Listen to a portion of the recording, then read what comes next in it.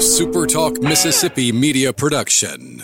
You're listening to Sports Talk Mississippi On Demand, presented by Pearl River Resort. Escape to Choctaw, Mississippi and enjoy world-class gaming, the Dancing Rabbit Golf Club, and Geyser Falls Water Park. Escape to Pearl River Resort. To the junction, in the Grove, and to the top.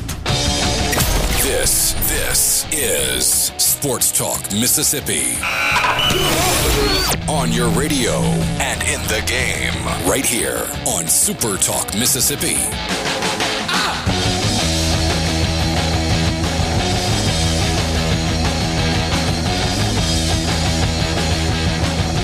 Monday afternoon, new week. Sports Talk Mississippi, glad to have you along. Richard Cross, Michael Borky, Brian Haydad, Brian Scott Rippey. We are set for the Super Bowl, and now we wait. 2 weeks, 13 days until we get to the Super Bowl, but pretty cool day of conference championship games yesterday. We're glad to have you along. C Spire text line is open, 601-879-4395, 601-879-4395. You can jump on the C Spire text line, and don't forget that this winter you can skip the waiting room and beat cold and flu season faster with C Spire Health. Just download the app and schedule a visit to connect with a trusted UMMC clinician right from your phone. Learn more at cspirehealth.com. Borky, what's up? A little sad that we only have one football game left for the year. Oh, but then the XFL starts. The week after the Super Bowl, it's the XFL. Is that exciting, though? Well, you just say. You I know what I said. One football game left for the year. There's more than that. It's a new thing. You see, the Battlehawks will have both former Ole Miss and Mississippi State quarterbacks on the same team. The Battlehawks would be the St. Louis franchise of the XFL, Jordan Ta'amu and Nick Fitzgerald being signed over the weekend. And I believe Devontae Kincaid was either given a tryout this week of some kind. Who? The former Ole Miss quarterback that transferred to Grambling. Oh, yeah. Yeah, I think there was a picture of him with a Battlehawks practice uniform on. There you go. Hey, Dad, how was your weekend? It was great. You saw a dominant performance by a Mississippi State basketball team on Saturday night. That I did. A very surprisingly dominant performance by the maroon and white version of the Bulldogs. Yeah, Reggie Perry's good at basketball. And that's why he was named SEC Player of the Week today. Ah, there you go. We will get into that a little bit later this afternoon. Hello, Rippy. What's up? Are you in mourning today? No. It was a pretty good run. That was going to be a tough one regardless, and I don't know. Felt like the game really turned after halftime, but pretty solid run. Titans jumped out to a 10-0 lead. Chiefs led 21-17 at the half. Scoreless third quarter. Titans made it interesting late. If you were looking at lines in the game, I guess the Chiefs, did they end up covering? What was the number? They did. It was 7. It was 7. So they covered in that one. And the 49ers covered easily against the Packers.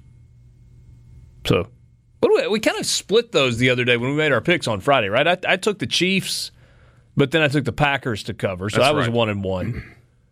Hey, Dad, did you get both right, hey, Dad? I took the Chiefs and I took the Niners, so yeah. There you go. 2-0 for you. I think, Rippy, were you 1-1 or 0-2? I went Niners Titans. Okay. So you were 1-1 and Same here. Borky, you were there as well. Okay. Nice job, hey, Dad.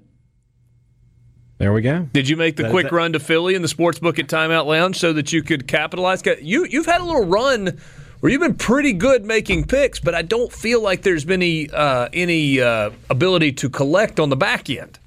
You know, sometimes pride is just going to have to be enough, I guess. No, because I didn't make it down to Philadelphia. Okay.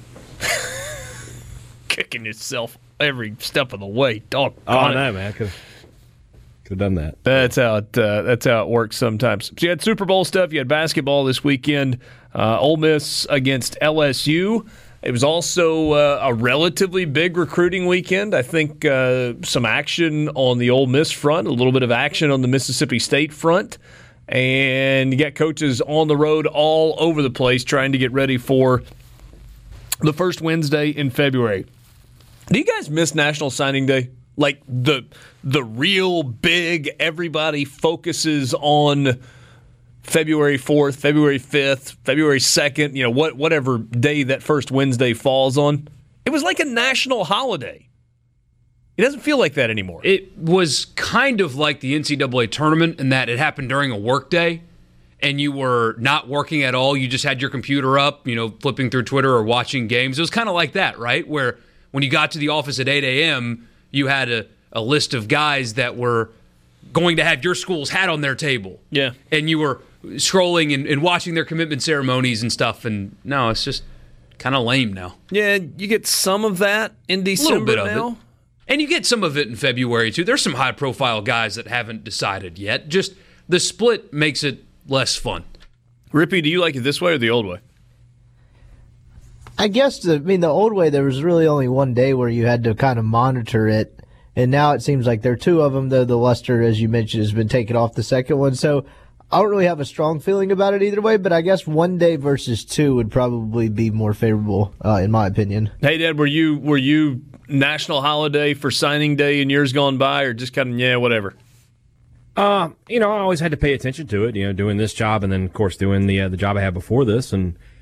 But that said, the early signing day, I'm a fan of whatever makes it easier for the athletes, and I think that allowing them that opportunity to go early if they want to get it over with and put their mind at rest. And in some cases, a lot of them are getting into school, even earlier with some bowl practices. So, yeah, I like the second signing day. I'd almost like to see it pushed up farther, like where it's not in that weird window of teams are trying to get ready for state championship games and you're trying to figure out whether a coach is going to get fired or not, and bowl practices are going on. I'd almost rather push it back to like the first week of August. So if you are a senior going into your senior year and you have a scholarship offer, you can sign it right now. You can sign your national letter of intent, and then you can focus on your last year of high school football. And schools have either got to be really certain about their evaluations, or they've got to not offer not as many scholarships, or be willing to say to guys, we're not ready to take your commitment yet. We need to see you play. Am I crazy for thinking that might be an okay way to look at it? As long as you let them out of their LOIs if the coach leaves. Yeah, because you would have a ton of but that's already in place. It is, but at the same time, like, outside of, like, think about Moorhead, right? Obviously his was after that signing day, but for the most part, when coaches are getting fired, they're getting fired right after the season. So you have a few weeks there where, like with Ole Miss. It's a few days.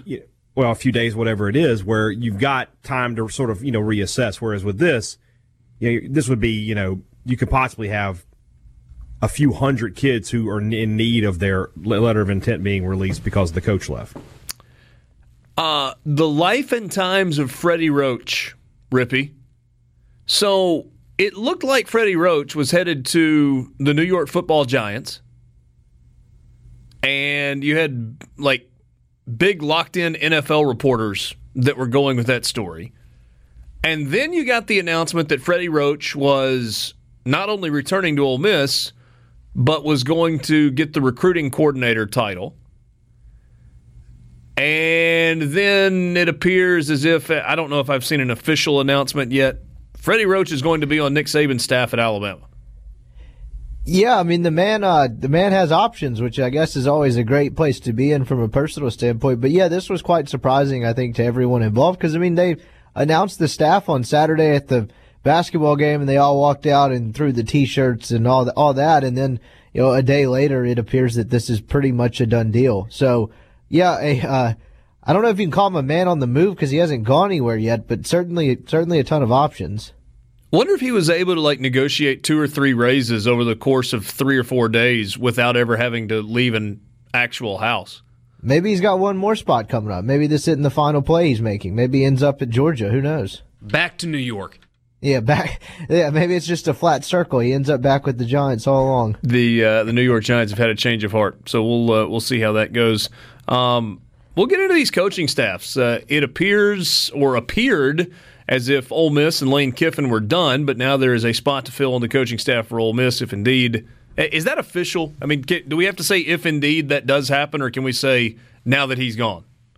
I don't think it is official yet, but I mean, it appears to be imminent. Okay. Well, assuming Freddie Roach leaves Ole Miss and goes back to his alma mater to be on Nick Saban's staff, then there's still one spot to be filled on the Ole Miss coaching staff. Hey, Dad, how many spots at this point still have to be filled at Mississippi State? Officially or unofficially? Unofficially, all of them. Or I guess I should say officially all of them. They have not made any kind of releases as far as the actual on-the-field coaching staff. But that said... Wait, hold on a second. Hold on a second. Yeah. I see pictures all over the place. Oh, no? Of Steve Spurrier Jr. in cowboy boots and blue jeans and a Mississippi State golf shirt on the road recruiting. But officially, he has not been announced. Oh, okay. Officially. Okay. But unofficially, most of the offensive staff is done. Okay. You mentioned Spurrier Jr., Dave Nickel, Mason Miller, and Eric, I believe his last name is pronounced Malay, are all on the recruiting trail right now for Mississippi State. Gotcha. Sports Talk Mississippi, just getting started on this Monday afternoon. A ton to get to. How about we get into some basketball from the weekend? Sports Talk Mississippi. Sit tight. So I was scrolling through the Twitters, and I came across this tweet. I guess it's been making its way around. It has 64,000 retweets and 293,000 likes. This young lady tweets, woke up to a text from my mom about how a wild elephant went into a Sri Lankan hotel and gently wandered around while poking stuff with his trunk. There's video, 5 million views of this elephant just wandering around in a hotel in Sri Lanka. Can you imagine waking up to that? Hey, Dad, next road game you're covering for Mississippi State, I don't know, let's just say you're in Fayetteville. You're staying at a Days Inn out on the highway, and you wake up to an elephant easing down the hallway. Good morning. Yeah, good morning. So that video gets 5 million views, but my video of me walking shirtless through the hotel gets taken down as inappropriate content. I don't get it. Wait, when did you walk shirtless through a hotel? Oh, my God. I'm just going to have to start, this is a joke, and then I'll tell the joke. I guess I can't just rely on you to get the humor. No, I don't ever walk around shirtless. I get the humor. I was just hoping that there was an actual story that went along with it. No, it was a joke. I made a joke about me being fat and being similar to an elephant. Yes, I get that part. I'm connecting the dots. It's not that your humor was lost on me. I was just hoping that outside the normal of, no, hey, Dad doesn't ever take his shirt off in public, that there was a story where there was actually this one time where I may have been on my way to the pool and had, shirt on, but still. I got up to go to the restroom in the middle of the night and went out in the hallway instead. I didn't have a shirt on. One of those. No. None of those things have happened, no. It's a one-liner and I was going to move on, but now we've turned it into half a segment. Turned it into a thing. It was a thing in Starkville Saturday night where Mississippi State won against Georgia 91-59. Bulldogs over the last two games are winning by 30. Give or take. Missouri, middle of the week. Georgia on the weekend. Monster night once again for Reggie Perry. 9 of 13 shooting. That's not bad. 4 of 6 from the line. 22 points, 12 boards, 6 assists, 2 steals, no turnovers. That's going to lead to Mississippi State wins if he continues to do that. Yeah, it's really no coincidence their best offensive game of the season pretty much coincided with the way they ran their offense, which was Perry was down on the low block, taking advantage of a lot of mismatches. Georgia liked to switch, and so he was constantly finding himself in mismatches with some of their guards down on the low block. But then when he did have, actual competition down there, he was able to pass it out, like he said, with those 6 assists. State shot the ball pretty well for the game. I think it was 61%. But if you break that down a little bit more, you see that they shot 31 of 40 for the game. They shot 61.7%. For the game. But then, like I said, if you go inside the three-point line, they were 31 of 40, 77% inside the three-point line. That's winning basketball. That's how you win. If you can take the ball and get high percentage shots and then make them, you're going to win unless your opponent does something ridiculous from behind the arc. So that's how State's offense needs to run. It needs to run through Perry, let him, he can distribute, but for the most part, when he gets the ball in his hands down there, he's going to score. And I can't help but think, watching him and watching his body language Saturday night, he's smart enough to know that Anthony Edwards was there, a guy everybody thinks is going to be a pretty high draft pick. Who, I saw some flashes from him, but he didn't have his best game. Yeah. But he knows that scouts are watching that game. And so I can't help but think if he didn't know that performance had to catch an eyebrow or two from people who may have been tuned in to see what Anthony Edwards was going to do. Who guarded Anthony Edwards for Mississippi State? DJ Stewart and Nick Weatherspoon, and they did a pretty good job on him, especially Stewart. Stewart, you're not getting much from him as far as scoring goes, and they once again brought Tyson Carter off the bench, which I'm going to be surprised if they change that now. But from a defensive standpoint, he's just really good. A good athlete, long arms, quick. He can do a lot of good things, and he did a really solid job on Edwards. So height-wise, he's really a non-factor. Yeah, he's 6'6", and I think Edwards was 6'5", probably giving up 15, 20 pounds. But the length and the athleticism, I think, are what you've got to have when you're trying to handle Anthony Edwards. Mm-hmm. And they did a good job on him. And like I said, they did a good job on everything. This was a dominating performance. It really came out of nowhere too. I mean, they jumped out to a quick lead. They never trailed. They trailed for a couple seconds there in the first half, but they immediately got the lead back. They would go on 6-7-0 runs, 2-3 at a time. They just destroyed them. Hammonds had 10 for Georgia, 10 for Kamara. Xavier Wheeler, who I told you to watch out for, didn't do much at all. 2 points in 21 minutes. Edwards had 19. Those were the Georgia double-figure scores. Reggie Perry, 22. I'll give you a stat line again because it's outstanding. 22 points, 12 rebounds, 8 of them on the defensive end, 4 offensive rebounds, 6 assists, 2 steals, no turnovers in the game. But here's another one, Haydad, that I think is important. Nick Weatherspoon, 12 points, 8 assists, 4 rebounds, 2 steals, only 2 turnovers, and he was 6 of 12 shooting. Now, he didn't make a 3 in the game. Mississippi State didn't shoot it great from behind the arc, although it was pretty good night shooting it for Tyson Carter, who also had 18 points and hit 4 threes. That's a winning stat line for Nick Weatherspoon. Absolutely. 8 to 2 assist to turnover is huge for him. And again, some would call that 4-1. You do it how you want to. Yeah, I mean, I'm just looking at the actual stat line. But again, defensively, he was very good. He's got a 16-4 turnover ratio. Do a little math. It's not going to hurt anybody. And then another stat line to point out is Robert Woodard, who is just such a consistent shooter for MSU this year. 7 of 9 from the field, 17 points, 7 boards for him. I mean, they just played. It was just a good team game. There's not anybody on the roster there that they counted on for minutes in this game that didn't give them something. Even Molinar hit a few key baskets here and there, played well when he was on the floor. It was just a good game, all in all, and that's the kind of game, if they play like that every night, night in and night out, they can win a lot more games and get right back into the tournament picture. All right, I wasn't able to watch it. I was traveling home from College Station. Right. Woodard goes 7 of 9. How many of those 7 makes were 12 to 15-foot baseline jumpers?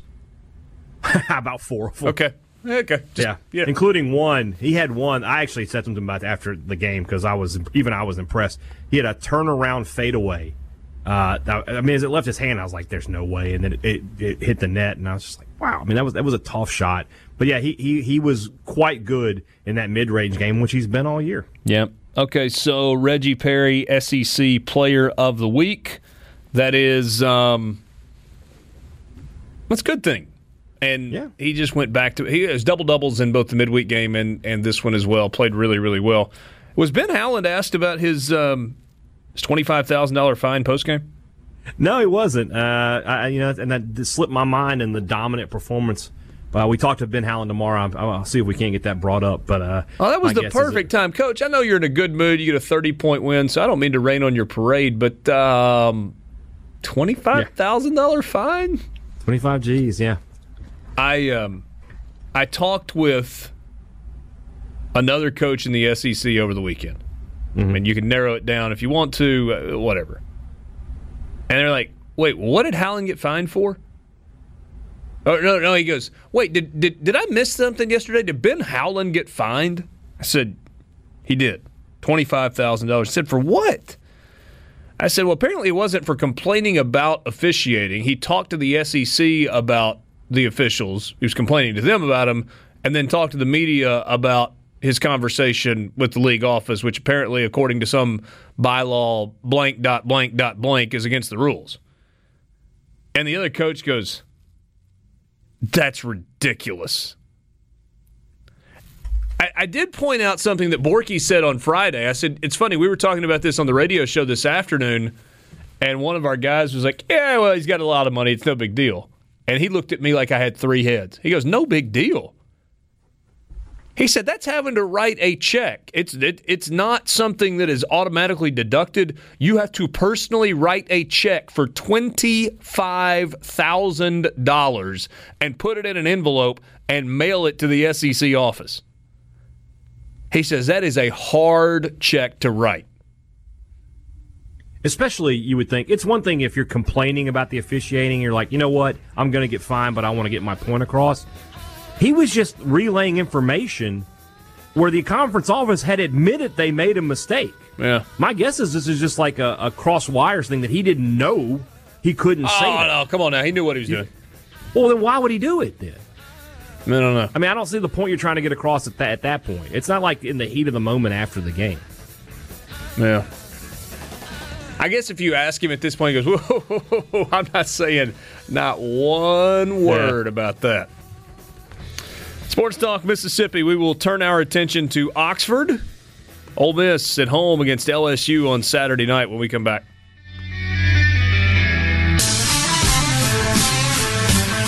I'm going to ask you guys on Friday if you're going to watch McGregor and Cowboy Cerrone go at each other. If you did, I hope you didn't blink. I hope you weren't coming back from the refrigerator or the restroom, and just missed the start of the fight. 40 seconds for the knockout. 40 seconds. It started with a shoulder.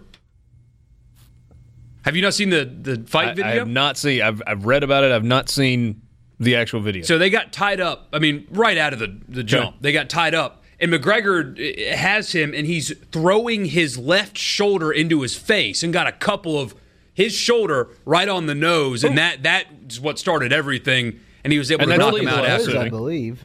Say that again? I believe it broke his nose immediately.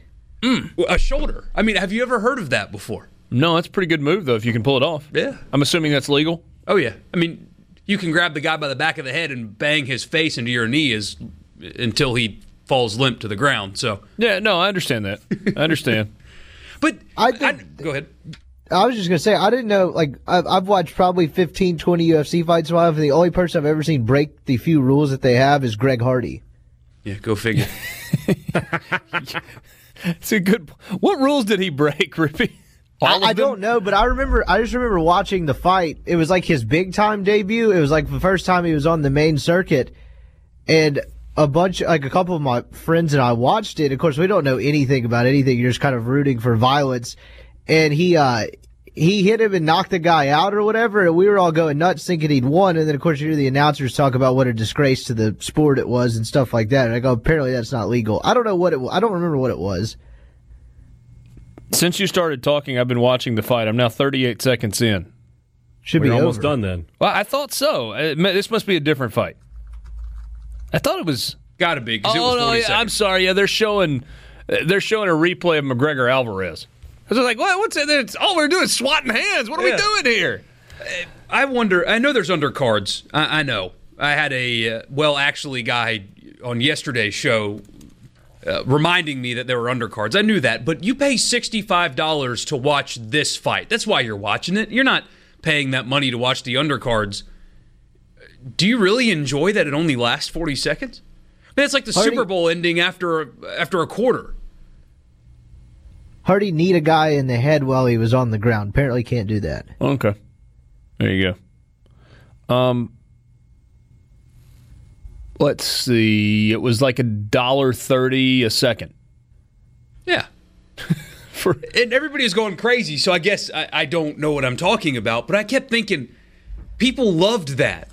And you spent $65 on that. Like, you could could have just waited 10 minutes and seen the entire thing on Twitter at that rate. Yeah.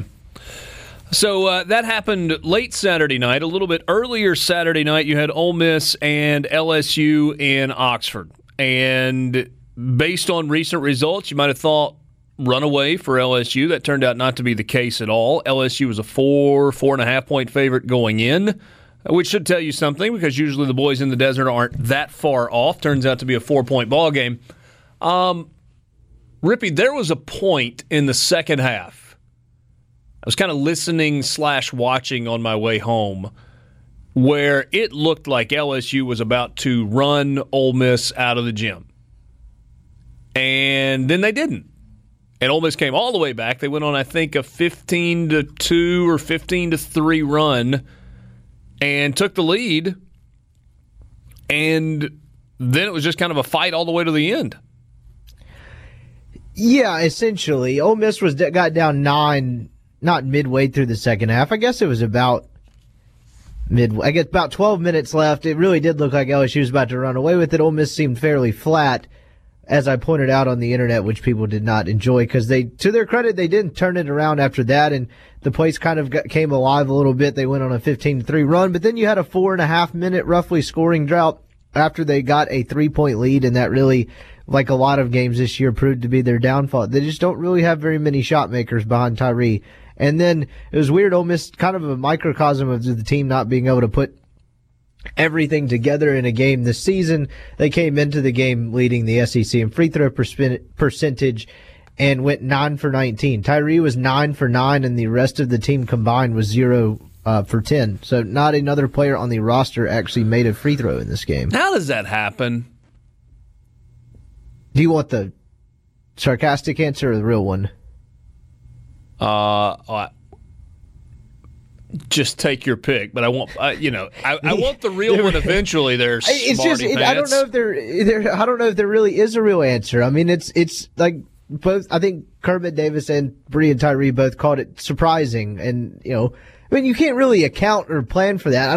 I don't really know how that happens. It just kind of sums up some of the things this team has dealt with all season, but. Free throw numbers aside, they got killed on the glass, and again, they don't have anyone that can consistently score behind Tyree, particularly when you need guys to kind of create their own shots down the stretch when you're having to score in half-court offense, possessions get tighter, and you're not being able to create as much in transition stuff, and they don't really have that. Devontae Shuler looked like he might be for the first 5 games or so and has really teetered off since. That's probably what this team misses most is him playing well. But really, outside of that, they don't have it either, and they don't protect the rim very well either, and that was huge in this game. It's a little disingenuous sometimes when you go, well, a team lost by 4. They missed 10 free throws. If you make half the ones you missed, then you win the game. Well, that really was kind of the case here, though, in this instance. Well, no, I don't disagree with that, but time and score factors into how a game is played down the stretch. And so you don't necessarily know that it changes the outcome, but I will say this. When you look at guys who missed free throws, Hadim C was 0 for 1 at the line. Okay, that's not really surprising. Hey, 1 attempt, you missed it, big guy. Fair enough. KJ Buffin goes 0 for 4. Come on. You can make 2 of those. Devontae Shuler, a guard, goes 0 for 3. Worst case scenario, ought to make 2 of those 3. All right, that's 4 points. Now you're tied. The other 2 misses, Austin Crowley, 0 for 2. It's a guard, man. Come on. Go make 2 free throws. But worst case scenario, make 1 of the 2. There's 5 points. There's your difference in the ball game. It's the difference in being 9-8 and 0-4 versus being 10-7 and 1-3. And just humor me for a second. Beyond the fact that obviously it's 1 game difference or a 2-game swing in the records in terms of wins and losses, couldn't that 1 have felt like a really big deal for this Ole Miss team, Rippy? Sure. I don't think I hesitated from using the term last stand, but I mean, what they have coming up, it could really, really get tough. I mean, you have road trips at Tennessee and Georgia, this coming week. Things aren't really getting easier. And, not that they had an easy start to the SEC schedule, but you kind of felt like Texas A&M to open the slate would be a little bit of a gimme. Arkansas has been pretty good, but that's a winnable game at home. Florida, I guess you can't really hold it against them given what they didn't have out on the court. And then, this one now it's tough. You fall to 0-4 because, even after the 2 road trips next week, you have Auburn at home and then a return trip to Baton Rouge. So, 0-8 is certainly in the cards here. I don't know where you pick off a win unless you can steal one at Georgia. But it's weird. Or possibly at Tennessee, because Tennessee's a drastically different team than they were with Lamonte Turner. Jordan Bowden has not played as well since him, but it's in Knoxville. And, I know it's the middle of the week, but they're going to have 14,000, 15,000 people there. It'll be a tough environment, and it's hard to win on the road. And so you got to go pick one off on the road, whereas if you had gotten that win against LSU, you're feeling a little bit better about yourself. If you happen to go pick one off on the road then, okay, now you're to 2. Then you look at Georgia, and I think Georgia, like most teams, is better at home than they are on the road, but they just got beat by 30 in Starkville on Saturday night. So let's not pretend like Georgia is an unbeatable team. But I think looking at that slate ahead when you're sitting there at 1-3 versus sitting there at 0-4 and looking at that slate ahead is just it's a completely different mindset. Sure, and then, you could also, they could very well, the only game they've really been blown out in is the game where they were missing Tyree and C down at Florida. It didn't really stand much of a chance. They kept it close for a little bit because Florida's good, too. Made jump shots early on in the game. But, they could very easily be 3-1. If they were able to close out the 2 games at home, they led late in both of those games and then really just kind of had an inexplicably bad stretch in the second half against Texas A&M. That's not making excuses for them. It's just the margin for error is very thin, and they haven't done enough things to put away games. Hey, Dad, you flip that around for Mississippi State as well. They could very easily be 3-2 instead of 2-3 right now, and having won 3 in a row if Skylar Mays doesn't get a buzzer beater to fall in Baton Rouge last Saturday night. It's always interesting to look at how one shot, one play can change the entire perception of everything about a team. And you're right. If State was 3-2 right now, I think we would all be saying, okay, well, they're on their way. But as it is, we're all saying they need to beat Arkansas on Wednesday. Jimmy Dykes was on the broadcast in Oxford on Saturday night, and he pointed something out, and I hadn't really thought about this, but it's true. Said, since the start of SEC play last year, LSU has won every single close game that they've been in. When there was a close game where they needed a play, they got it. They got it a week ago Saturday in Baton Rouge from Skylar Mays. They got it this past Saturday in Oxford with a 4-point win over Ole Miss. Sports Talk Mississippi with you. Streaming online at supertalk.fm. Glad to have you along for the ride on this Monday afternoon. Question from Jason. Hey, Dad, I think this will be right up your alley. So, is this State's team now, or is it who they were before these last 2 games? Missouri is hapless. UGA isn't. How much do we make of these games? Turnovers have been a constant problem under Howland. If that's fixed, maybe we have something? I think it's going to be sort of a Jekyll and Hyde thing all year. I don't know. Until I see, 5 or 6 games of the same team showing up, I don't know which team is going to show up. So, if the team that showed up Saturday night is the one that you get to see, then, this team can go into the NCAA tournament and could go into the second weekend. That's the kind of talent they have, and that's the way they're capable of playing. But if the team you saw in the first 3 games shows up, well, they're not going to beat hardly anybody they play. So I don't really know what this team is, and I don't know if they can just flip a switch from good to bad, but we're going to find out in the coming weeks. These next 2 games are good opportunities for them. Arkansas is that would be a good win that will jump them up in the net rankings. They're at 57 now. They beat Arkansas, they're probably solidly in the 40s. And then it becomes a question of how can you maintain that and just sort of keep creeping up as the year goes on. But I don't know which Mississippi State team is which right now. I need to see some more evidence either way. Have the fans seen enough in the last 2 games to show up and make a difference on Wednesday night?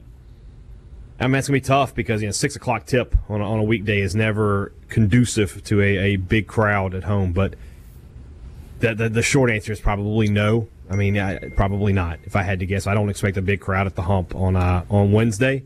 But if they can win that game and then they go on the road Saturday against Oklahoma and maybe pull out another win there, then I think at that point you start talking about maybe crowds starting to come back a little bit. But I don't expect a huge crowd on Wednesday by any means. Yeah, that's disappointing, though, because that's one of those where you go, Arkansas is a good team, right? They lose at home to Kentucky. They had the close loss at LSU, and they've got a road loss to Western Kentucky way back at the beginning, or back around Christmas. So only 3 losses on the year. And they're good, but I think they're gettable also. I mean, Ole Miss almost beat them in Oxford a week ago Saturday.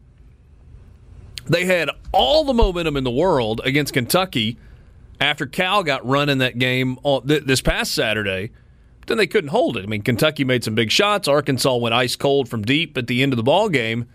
That just feels like a game that you could get, and having a legit home court advantage. Remembering, how many times have I said it? Remembering what Humphrey Coliseum can sound like and how it can be intimidating for a visiting team. Man, you'd love to have that on Wednesday. And Ben Howland made mention of it on in his press conference postgame that he'd like to have a packed house.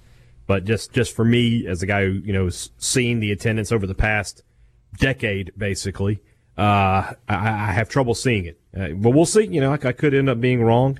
There's the thing I always say is there's enough MSU fans within an hour's drive of Starkville, and Starkville, Columbus, West Point, and Tupelo areas that they could fill up the arena, pretty decently if they would make the commitment to come.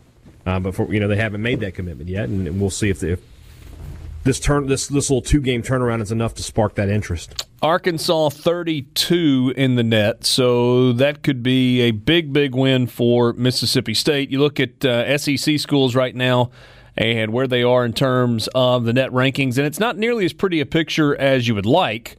You've got Auburn all the way down to 20. Auburn has fallen like a rock after 2 straight losses. LSU up to 23 after starting 5-0 in league play. Kentucky 27. They're climbing. Arkansas 32, Florida 39, Alabama 42. How about Alabama? Been a pretty good schedule. Got some wins in league play. Mississippi State 57, Tennessee 64, Georgia 73, Missouri 75. South Carolina inching its way up. That was a good win for South Carolina against Texas A&M. A&M's not a great team, but they're just scrappy, and they're going to fight and scratch and claw and whatever all the way to the end. So South Carolina moves into the top 100. Then you got Ole Miss, Vanderbilt, and Texas A&M, 113, 143, and 146. So those are the net rankings for SEC teams so far. And for MSU fans, Oklahoma 53rd in the net rankings. Okay. Saturday's game. So. Yeah, that's certainly reasonable. Winners and losers coming up. We'll get to your winners and losers as well. Want your input on the C Spire text line, 601-879-4395. C Spire, customer inspired. We'll also get into the NFL, give the Pearl River Resort pick of the day, and then look at some recruiting, some football news, some coaching stuff in the 5 o'clock hour. 1 hour in the books. Plenty more coming your way on this Monday afternoon at Sports Talk Mississippi.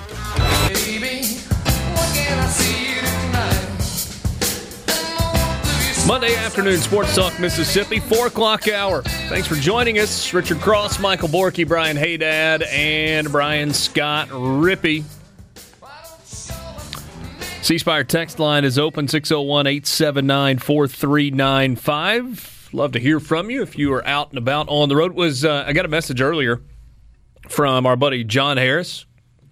Said he had landed in New Orleans, was driving from New Orleans to Mobile for the Senior Bowl that's coming up this week.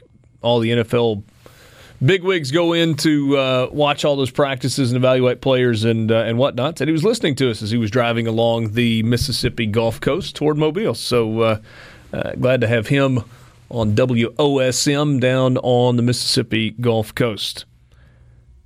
All right. Monday, just after 4 o'clock from the weekend. What did you like? What did you not like? Time for winners and losers. All I do is win, win, win, no matter what. I'm a loser, baby. We got winners. We got losers. Americans love a winner and will not tolerate a loser. Winner never win, and a winner never quit. So from the weekend, it happened on the gridiron, it happened on the hardwood. Whatever it is, winners and losers. Who wants to go first? Hey, Dad, you want to lead us off? Sure. Lead us off. Winner or a loser? Kyle Shanahan is my winner for this one.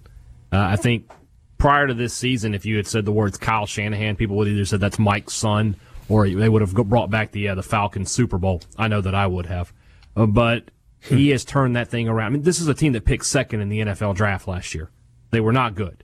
And now they're going to play for their sixth Super Bowl title as a franchise. I guess John Lynch belongs on this list too because he's done a really good job. I mean, they've taken a team with not a lot of star power.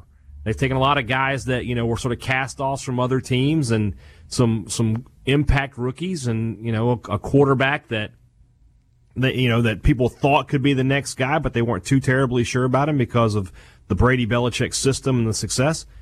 And now they're a step away from being world champions. So, yeah, I don't think you can't say Kyle Shanahan has done a fantastic job there in San Francisco. Is John Lynch better at his job than John Elway is at his job? I mean, how can you say otherwise? I mean, Elway does have a Super Bowl in his time as the team president. president. And he got Peyton Manning in there, but, I mean, I'm going to attribute that more to that than anything else. There's a difference between that and building up a franchise. Well, but all I'm saying, Peyton Manning wasn't exactly good in that Super Bowl or that season. Yeah, but they won a Super Bowl because of that defense. I'm just saying that look at the two franchises and tell me who's better poised for success right now. How about a remarkable turnaround as well? I mean, yeah, let's say they were picked second in the draft last year. Yeah, they lost 12 games last season. Yeah. Rippy, how about a winner? I guess NFL fans, I mean, you're probably getting the two best teams in the NFL all year long. I guess maybe not. The Ravens could be included in that. But this Super Bowl felt like the best possible outcome from an entertainment perspective. You going to go? Go to the Super Bowl? No. Yeah. According to the secondary ticket website, Vivid Seats, cheapest ticket, upper level $333. That is not only up top, that is up top and is it in the corner? Where is it? $333. No, completely right in the middle of the end zone. $4,640. That's on row 6 of the upper deck. 2 tickets available if you're interested. You want to sit lower level? Section 118, 50-yard line down low per ticket. $14,990. You bad got to want to go to the Super Bowl to pay that. Bad. Borky, winner from the weekend. The Titans. I know they lost, and I guess maybe we should be talking about the Chiefs today, but when midway through the season they replaced what was thought to be their franchise quarterback with a made of glass Miami reject in Ryan Tannehill, and the conversation was maybe they should tank and try to go get one of these elite quarterbacks that are going to be available. Tank for Tua in Tennessee. A fan buddy of mine even was asking me how good Tua was, and because he thought the Titans were going to tank for him. Yeah. You put in Tannehill, and you become a completely different football team and physically dominate the New England Patriots in Foxborough, and then the best running team in the NFL, same thing the week later in Baltimore. Just a really impressive run considering you got, in those 2 games, 80 yards per game from your quarterback, and just physically were better than the Patriots and the Ravens. It was impressive. It was fun. I know it fell a little bit short, but what a turnaround from benching your quarterback to going to the AFC Championship game and competing well in that as well. Don't the Titans have to do something about quarterback, though? Tannehill can't be the long-term solution, can he? he's going to get a contract. You think so? Probably franchise tag him. They were the number one offense in the NFL since he took over, and it wasn't all Derrick Henry. They threw the ball down the field a lot. Yeah, 209 yards passing yesterday, a couple of touchdowns. Their issue yesterday is they ran into the greatest quarterback in the league currently. Which and takes generated no pass rush after a quarter. Yeah, that's fair. Which takes me to my winner, Patty Mahomes. 23 of 35, 294 yards, 3 touchdowns. He was sacked twice in the game and carried it 8 times for 53 yards and a touchdown. Is there even a debate at this point as to who the best quarterback is in the NFL, who the best quarterback on the planet is? There shouldn't be, but Marcellus Wiley earlier today apparently was claiming that it was still Lamar Jackson. I thought you were going to say Tom Brady. No, that's mind-blowing. The only other one that belongs in the conversation is Russell Wilson. Yeah, but it's Patrick Mahomes. Yeah. The combination of arm strength and accuracy and creativity and ability to move in the pocket and beat people with his legs and physically. I mean, he does everything better than any other quarterback in the league. And he's fun. Right? Yeah. Like you watch Pat Mahomes and he kind of makes you smile because it looks, I mean, it's creative, but it's like effortlessly creative. And he's incredibly accurate. You pointed it out, Borky. Big, big, big arm. Kingsbury had some quarterbacks, didn't he? Couldn't win with him, though. How can you lose 7 games with that guy as your quarterback? That's something. It is a reasonable question. Any other winners for you? I think the McGregor thing is cool. And I read a column after the fight that I thought was a little bit ridiculous. The premise of the column was, don't let McGregor's win tonight distract you from the fact that he's not a good guy.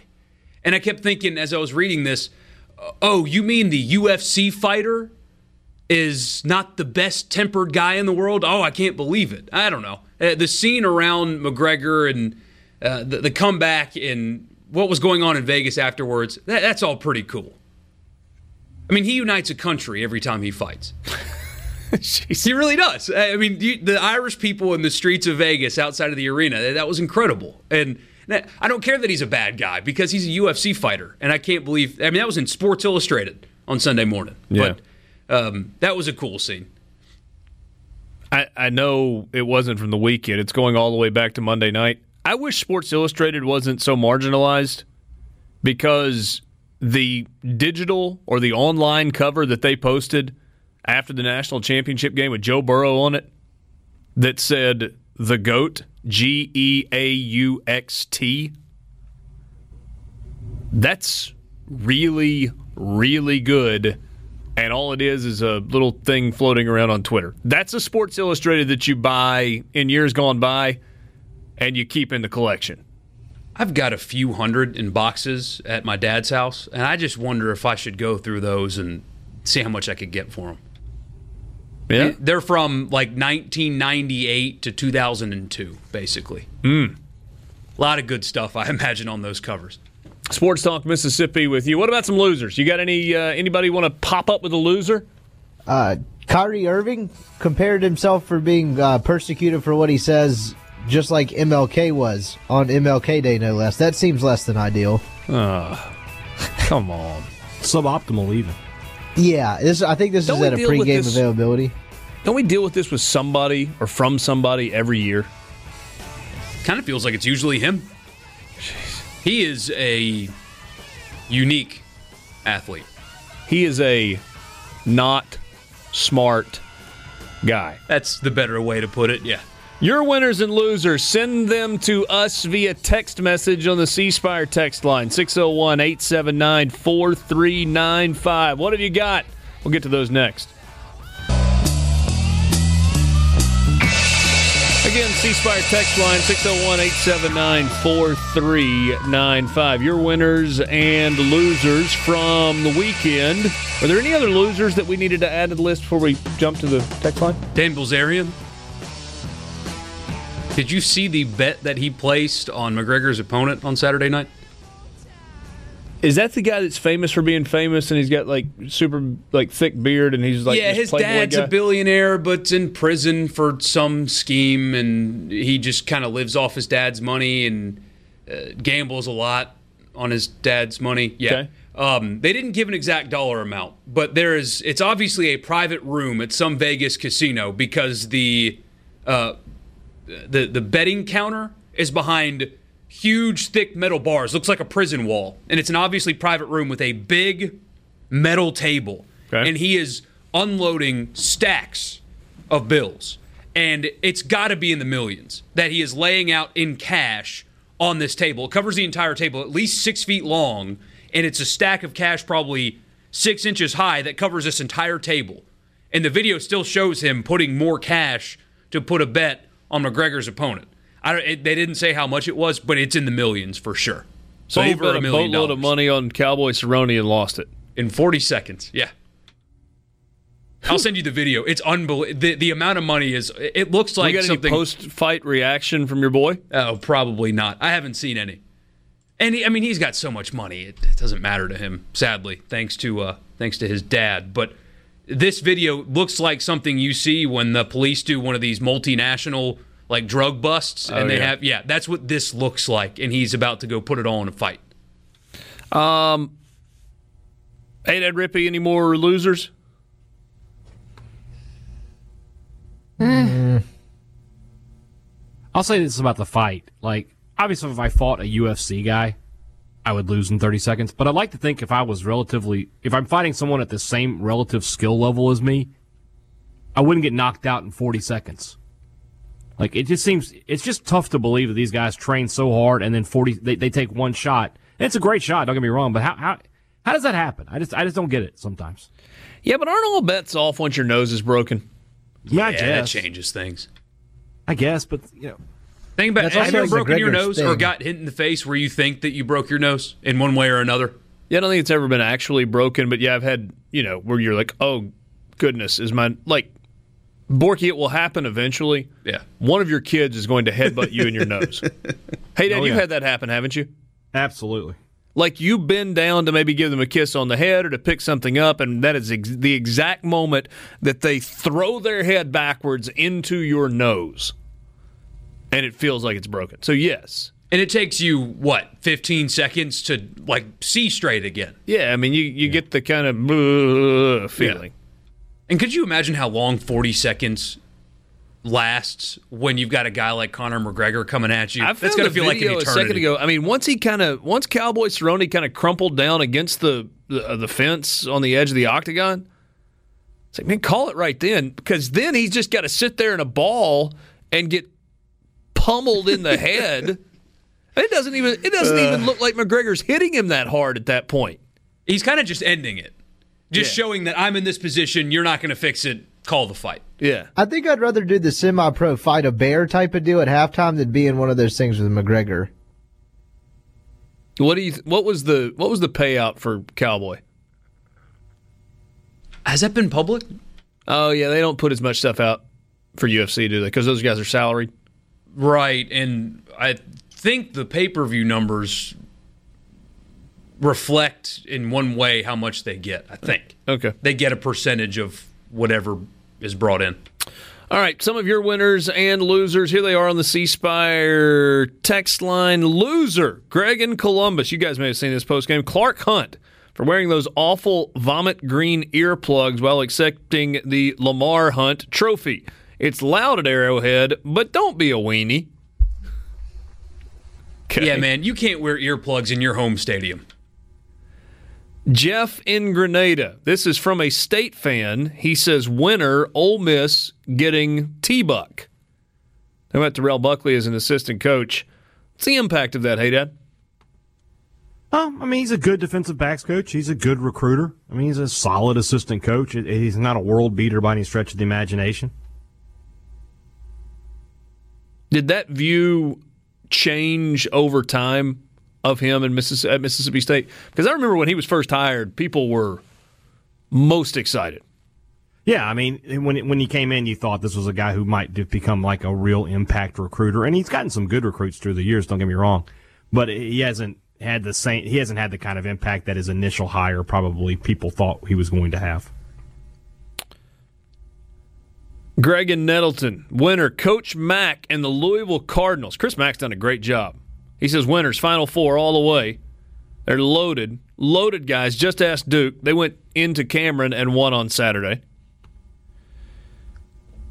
Let's see here. Jeff says... Don't have a winner there. Trey, the mailman, says winner San Francisco and Kansas City. Loser me for paying the $75 for the UFC fight that was over before I popped the first beer. All right. So those are some winners and losers from the weekend. Here's a question on the C Spire text line. Have y'all heard anything about the KJ Costello transfer to State? I have. I know that we were going to, I know that's on the rundown to talk about a little bit later, but It appears he is at least going to visit Mississippi State, that he is interested in Mississippi State, and there's obviously mutual interest there. And right now, that I don't know that I would say that State's a favorite because he's got a lot of big programs looking after him, but he is at least going to make the trip to Starkville and talk to Mike Leach. Jeff says, I think y'all should change the name of this program to Sports Talk North Mississippi. I mean, I'm sitting in Jackson today, so that's central Mississippi. So I don't think that would be work. I think it would be disingenuous. And Jeff wants us to talk more about USM. Okay. I read his tweets all the time. Yeah, so where do you want to go? Where do you want to go, Jeff? They won this weekend. There we go. Got a W in basketball. Look, I mean, I'm not being... Jeff, I think I texted you the other day. I did. I said, candidly, we've not talked about Southern Miss lately because the basketball team has been bad. Going into their game on Saturday, they were 4-14 in overall and 0-5 in league play. Really like the Jay Ladner hire. Think it's going to take some time. Getting a win feels good. It's progress in the right direction. Baseball season is just around the corner. And that's not a shot at basketball. If you've listened to us for any extended period of time at all, Jeff, we talk a ton of Southern Miss baseball. And we will continue to do that. And we'll very soon talk to Scott Berry. Just like we will hopefully talk to Chris Lemonis, hopefully talk to Mike Bianco as we get closer to the start of baseball season. So it's all on the horizon. Congratulations on the win this weekend. And you had how about the text from Jay Hobson, or the tweet from Jay Hobson? So, couple of Southern Miss Golden Eagles headed to the Super Bowl, right, Borky? Yeah, and we had the backup quarterback there, who we talked about maybe making a deal for, Nick Mullins. Mm-hmm. That he performed so well in Garoppolo's absence that maybe there'd be a market for him to go somewhere else. That obviously didn't come to fruition. Maybe San Francisco likes him, but I do find that kind of funny. That was a conversation we had because, I mean, we are going to have a draft naturally, but there are a few teams that are looking for quarterbacks. And back then we were talking about maybe he would be in the market. Now you've got, Jacksonville's going to keep Minshew. You've got Bridgewater, potentially Cam Newton, a couple of these guys, Marcus Mariota, and maybe even Nick Mullins, who are guys that have done it in one way or another in the NFL that could be on the market. So if a team doesn't get their quarterback or they don't believe in this draft class, because they probably shouldn't, if we're being honest, it's not a very good crop of quarterbacks, maybe Chicago takes a flyer on one of these guys, and I think he would be in that mix. Shouldn't believe in this draft class? I mean, do you really want Jake Fromm as a friend? Do you think that Jacob Eason is a guy that you can build an NFL franchise around? A couple of guys at the top you might not mind having. Well, but they're going to be gone. I mean, out before 5. Yeah, fair. You'll have Burrow and Tua gone after Miami picks. Also, Tavarius Moore, the defensive back from Southern Miss, on the San Francisco 49ers, who are headed to the Super Bowl. We'll talk some more about the Mississippi guys that are playing in the Super Bowl. Got a handful of them.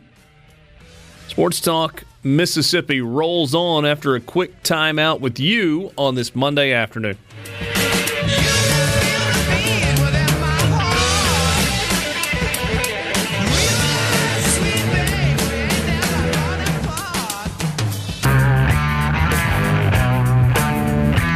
Back with you on Sports Talk Mississippi. We will, for a minute, stick with the theme of Southern Miss athletics. Let's hit on 2 or 3 different things. Number one, big challenge for Jay Hopson. He's got some guys to replace. Buster Faulkner, offensive coordinator, is moving on. He is going to be an offensive analyst at the University of Georgia. Derek Nicholson, co-defensive coordinator, also moving on. He is headed to Louisville. That's tough. And it's tough for a couple of reasons. One, it's January 20th. And, I mean, you've got plenty of time before spring ball rolls around, but you're trying to finish up this secondary signing period. But the challenge that exists for Jay Hopson in retaining coaches, and frankly the challenge that exists in hiring coaches at Southern Miss, is if somebody decides they want one of your guys, then they kind of just are able to go get them because financially it's impossible to compete.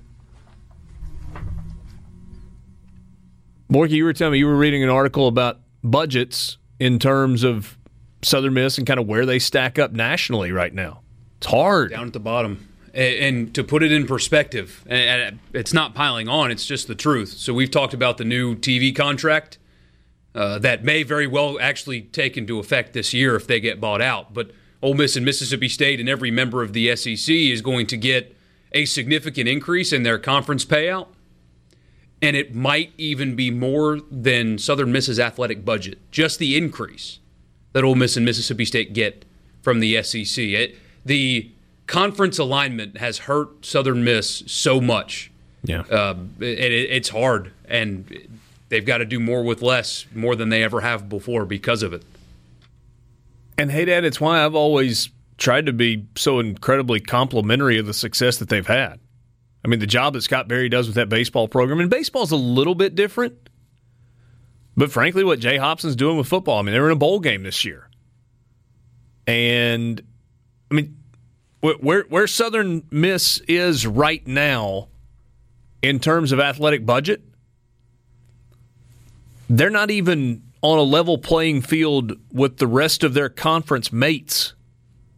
I mean, never mind Ole Miss and Mississippi State. I mean, that's a different stratosphere. Sitting in Conference USA, and there's a pretty dramatic difference between the budget at Old Dominion and Southern Miss. It's just hard. Yeah. Which means you've got to hire good people. You've got to hire loyal people. You've got to do everything you can to take care of them. But you understand the deck's just stacked against you. When you look at with the way conference realignment shifted everything around, I mean, it just hurt Southern. Conference USA was at one time, had big names in it, and now it doesn't. And Southern is sort of, the team that's had the most detriment to them as a result. And you're right. I mean, that's a difficult job. It's one thing when you're at Miami, right, and you're getting the third pick of athletes from the state of Florida, because there's still a ton of good athletes. But when you're picking third behind State and Ole Miss in the state of Mississippi, where there's only, in a good year, 7 or 8 4-star guys in the whole state, I mean, it's tough. It's tough. And, they've done a great job in football with Hopson. And I think they'll turn it around in basketball. And you mentioned Scott Berry, but that's a hard job. And, the fact that they have been winning at the clip they have is a testament to what they've got going on down there.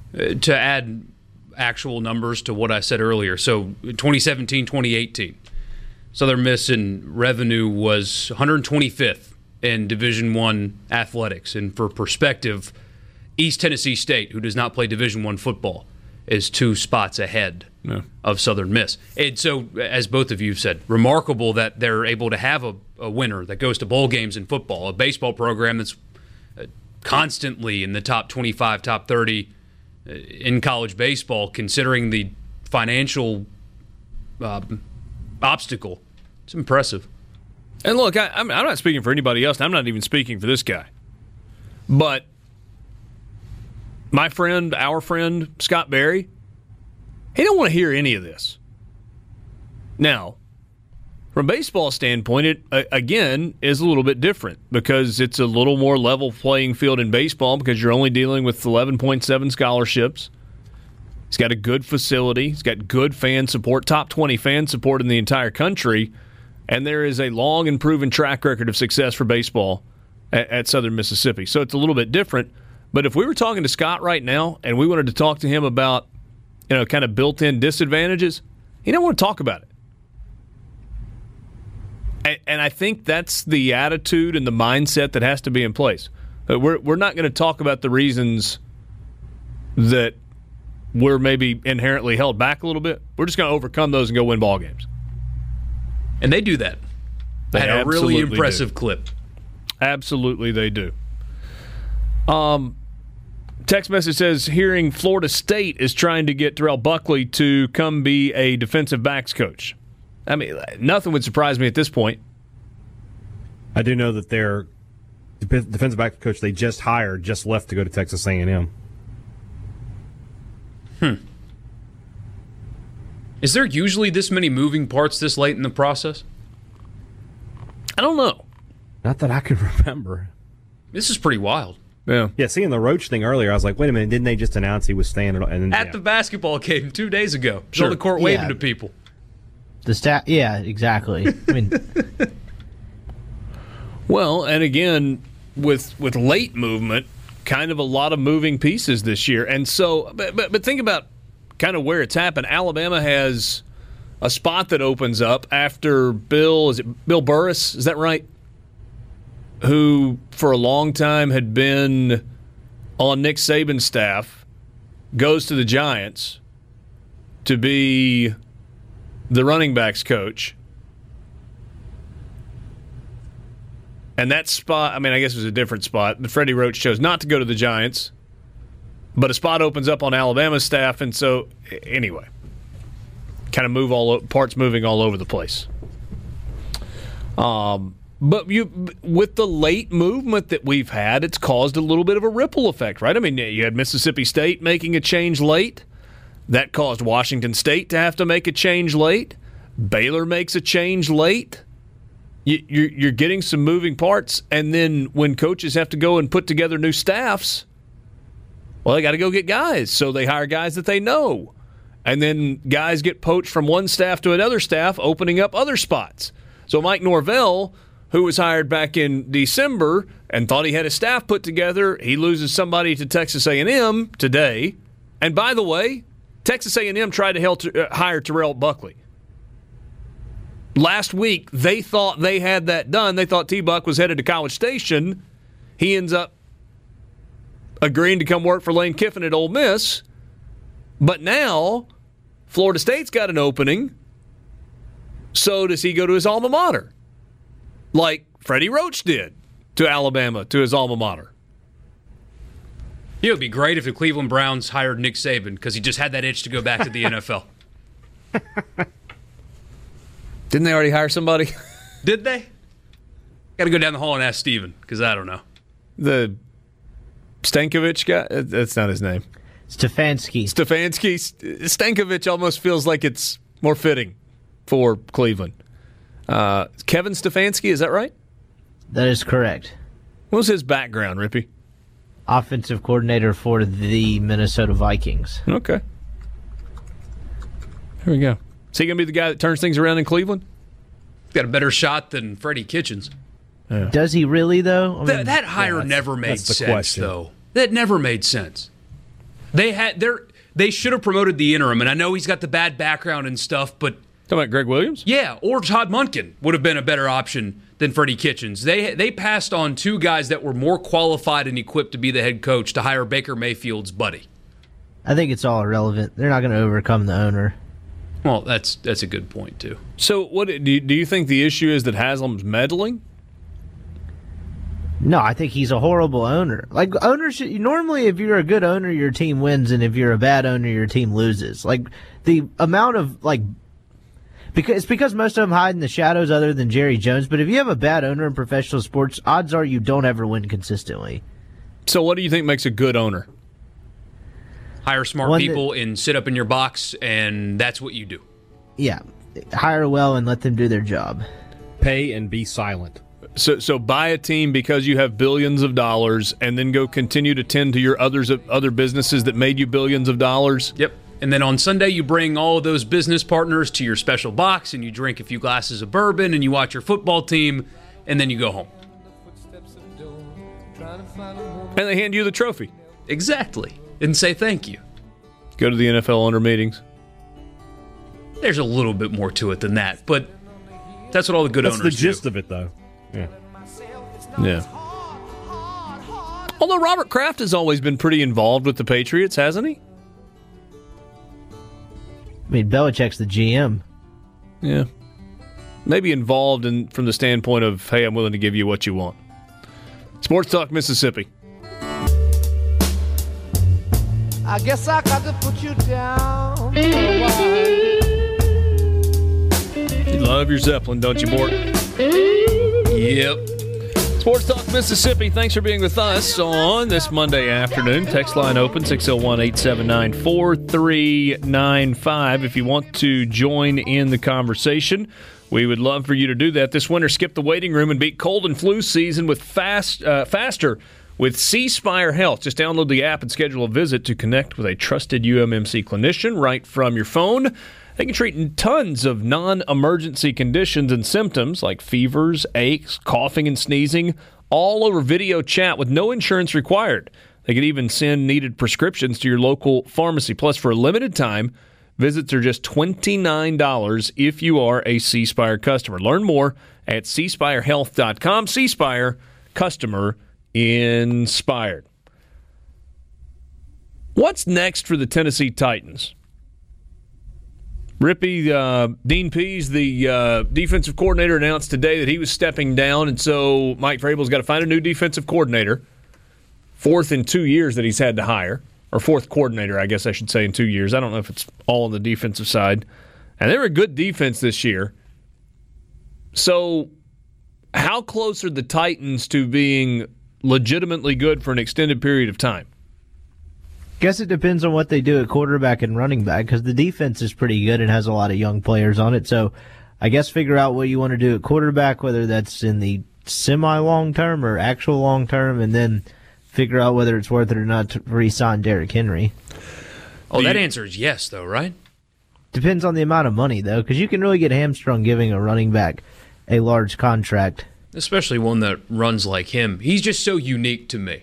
Because the conversation going into the game was, are the Titans going to change the complexion of the league? And the answer, same thing with the Ravens. The answer is no, because unless there's another Lamar Jackson out there, which there's not, nobody can do what the Ravens do offensively. Same thing with the Titans. I mean, you're not going to win playoff games throwing the football 8 times unless you're able to run the ball with a guy like him. And how many 6'3", 245-pound, 4.5 40 guys are out there? Not that many. Average length of time for an NFL running back, we talked about on Friday, 3.3 years. Derrick Henry just finished his 4th season. He is 25 years old. Rookie year in 2016, he had not a ton of production, right? 627 total yards from scrimmage. They had DeMarco Murray then. 490 on the ground. In year 2, as a sophomore in the NFL, 744 yards, 880 from scrimmage. Last 2 years, he's been a 1,000-yard rusher, and this obviously the best year. Last year started 12 of 16 games, 1,059 yards. This year, 303 carries, 1,540 yards, averaged a career-high 5.1 per carry, averaged a career-high 102.7 per game, 1,746 total yards from scrimmage this year. So, good numbers. He's an elite running back. 4 years in the league. So, what kind of contract, Rippy, could you get on board with? I mean, probably not one as high as Ezekiel Elliott or the couple of the other ones you've seen. I don't know. So he's at the end of his contract, right? Yes. So free agent, restricted free agent? Yeah, I mean, he can walk. Ooh. Ezekiel Elliott signed a 6-year, $90 million contract. I don't know that you want to take Derrick Henry out to 31 years old. Yeah, I'm going to say no on that. Todd Gurley did a 4-year, $60 million contract. And the Rams want out of that bad. Yeah, they do. I mean, 342, 448, somewhere in there in the $12 million range. Okay. Hey, what do you think? What would you do with Derrick Henry? I mean, it's just such a gamble with a running back, and especially one like we've been saying that he's going to make his money lowering his shoulder rather than running around people. I would try to find something reasonable. You want to try to keep him on your team, but if you overpay, that could go south so quickly. You mentioned earlier franchising, throwing the franchise tag on Ryan Tannehill. It cost you $27 million. But nothing's long term. No, I understand that's the value of it there. Would you be better suited to do a 3-year, $40 million contract with Ryan Tannehill? Or pay him $27 million for 1 year and then see what happens next season? I'd wait and see. So you think it's worth paying him $26 million or $895,000 next year? To be able to wash your hands clean of it if it goes south, yes. Do you pick a quarterback in this draft? Depends. I guess you could. Then if it really goes south, I mean, you could be in the market for the long-haired fella next year. Yeah, I guess that's a good point. 2019, this year's contract was about a $7 million deal for Ryan Tannehill. You give him a $20 million bump to tag him? Sports Talk Mississippi. We'll be right back.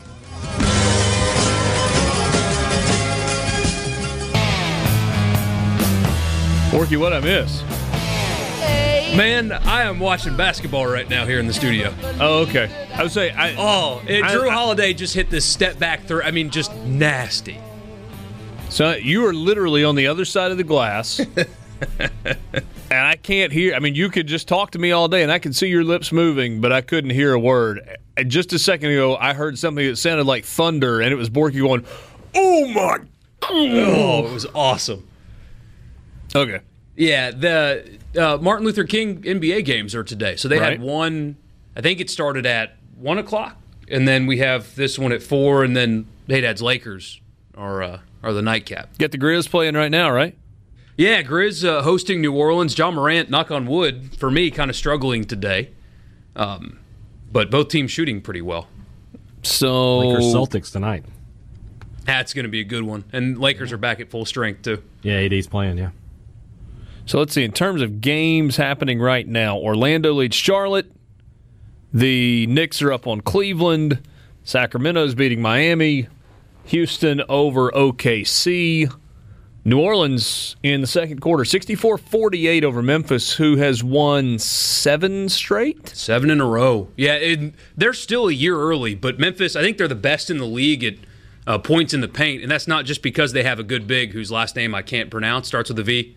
One of those last names. Can I buy a vowel? I mean, they have Triple J, and then John Morant has been so good at getting to the basket and distributing the ball. So, I mean, they're a playoff team. I think the chances of them getting the 7 seed even are actually really high with the way they're playing. And Steven Adams got hurt in Oklahoma City, so they could drop off. And then Zion comes back on Wednesday. Yeah, currently the Grizzlies 2 games below 500, but occupying the 8th spot In the Western Conference, a couple of games in front of the San Antonio Spurs. Grizzlies have won 7 in a row, so they've gone from 13-22 to 20-22. I don't know if that's sustainable or not, but it's certainly fun to watch some of the young teams that are getting better. And the amount of enthusiasm and excitement that is coming to New Orleans starting on Wednesday is off the charts. Can you just keep your boy healthy? That's a big question. I mean, what's crazy is they actually believe that he tore his meniscus before the final game of the preseason. So the final game of the preseason, he went for 25-10 in like 24 minutes, and they believe it was on a torn meniscus. Okay. So he is a physical freak. They actually changed the way that he lands and jumps to try to help the weight on his knees. He's actually dropped a few pounds as well. But that's why it's taken so long to get him back, is because they were kind of reteaching him how to jump and land without putting so much pressure on his 19-year-old knees at 280 pounds. It's going to be an issue. Oh, yeah. He's got to drop some more weight. There was some kind of lab that tests all the NBA players when they do combine work, and there has literally never been a more explosive athlete. The force that he generates when he jumps off the ground is the greatest in basketball history. So he needs to drop down to 260. Float like a butterfly as he comes down from that explosive jumping. Yeah, somehow.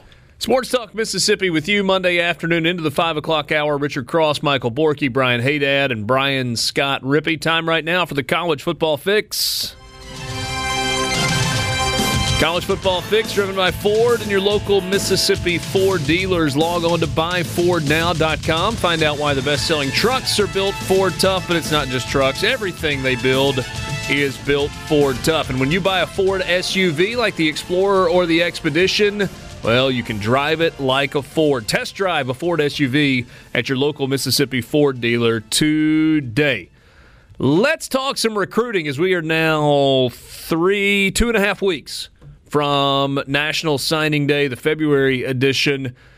Probably a little more conversation on the Ole Miss side of things than on the Mississippi State side of things, at least in total over the next 2.5 weeks, simply because Ole Miss has got more spots to fill. Hey, Dad, I don't think we're going to hear a ton about Mississippi State, although we did get one piece of news with a grad transfer over the weekend. Yeah, the prodigal son, you could call him, Scott Lashley, former four-star offensive tackle out of West Point, who committed to Mississippi State for about 26 minutes, as I recall. That would have been the 2016 class, I think. Grad transfer now, coming from Alabama, so he'll add some depth to that line. And I don't know that you're right about this recruiting cycle for Mississippi State, because the rumor mill has started working here in Starkville that State might try to add 7 or 8 more guys, which we thought might be 2 or 3. They're going to try to get some more guys on. They're going. I think they're going to go ahead and plan for some attrition in the spring. Attrition in terms of guys that are currently on scholarship, encouraged to find other homes. Yeah, okay. I believe that's going to be the case. Yeah, gotcha. I mean, you've got 4 or 5 tight ends on the roster now. Well, what are they going to do if they can't make a transition to being a receiver? They have to find somewhere they can play football. They're a quarterback in that mix as well. I mean, if they've already got Schrader, I would be amazed if there's not at least one. Yeah, and especially if you add KJ Costello. Yeah. We'll get into KJ Costello in a second. Let's press pause on that thought and Rippy talk a little bit about Ole Miss. Rebels, even if Mississippi State does go the route of 7, 8, even 9, it looks like Ole Miss is going to have a bigger number than that, just because they signed so few in the early signing period, and a commitment came in over the weekend from a running back from South Florida. Yeah, Henry Parrish, a 4-star kid, is the second back they have in this class, I believe, along with Kentrell Bullock. Miami kid Kevin Smith obviously knows that area very well, that is where he's from, and then also got a transfer safety in Otis Reese from Georgia. 4-star kid when he signed with Georgia, primarily a special teams guy the last couple of years, but that was pretty much the news over the weekend. With Otis Reese, not immediately eligible unless Tom Mars gets involved, right? Yes, that is the thought.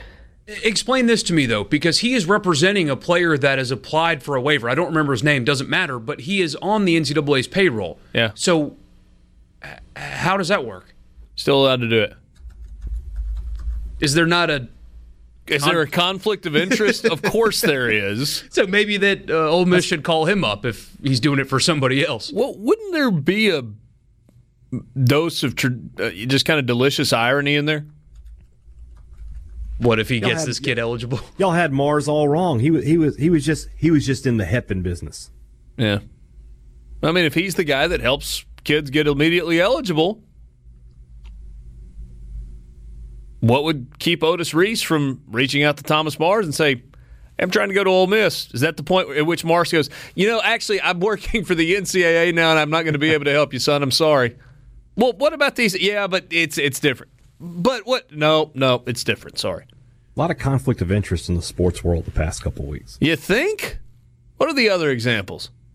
We got Jessica Mendoza. Yeah, somebody on the Mets payroll openly talking about how this guy shouldn't have snitched because it's going to come back to bite the team that she gets paid for. Yeah. Saw a story yesterday that Jessica Mendoza might not be back. Try that again. Might not be back on Sunday Night Baseball. Probably didn't help her cause with those comments over the weekend, but there was already some discussion. ESPN has an interest in David Cone joining A-Rod. Apparently, A-Rod sat in on a Yes Network broadcast with Michael Kay and David Cone at some point this past season for a few innings, and some ESPN people saw it and really liked the chemistry, and so they've been exploring that possibility. I don't feel like I watch Sunday Night Baseball anymore. So I brought this up to you earlier today. I want to see if you actually agree with it. In a roundabout way, I think this Astros cheating scandal is good for baseball. And here's why I say that.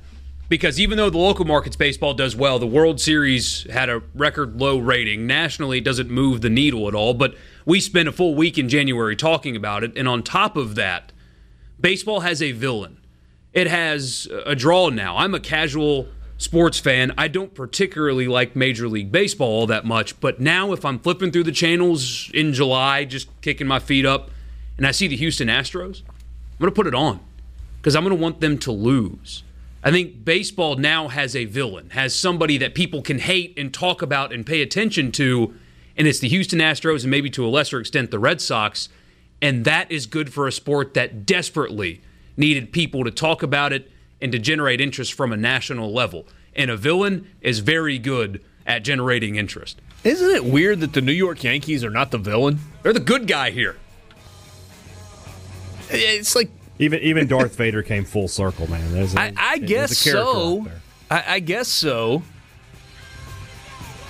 They play the Star Wars theme on opening day every year. Like as they're announcing the rosters for the very first time, first home game of the year.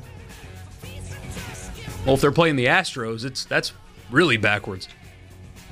Yeah. What do you think, though? Do you think it's actually, in a roundabout way, good for the sport? I get what you're saying. I mean, in terms of publicity, people are talking about baseball in mid-January when that's not normally the case. So I guess it's, from a marketing standpoint, do you buy into the idea that any publicity is better than no publicity? I don't know, Borky. I need to think on that a little bit.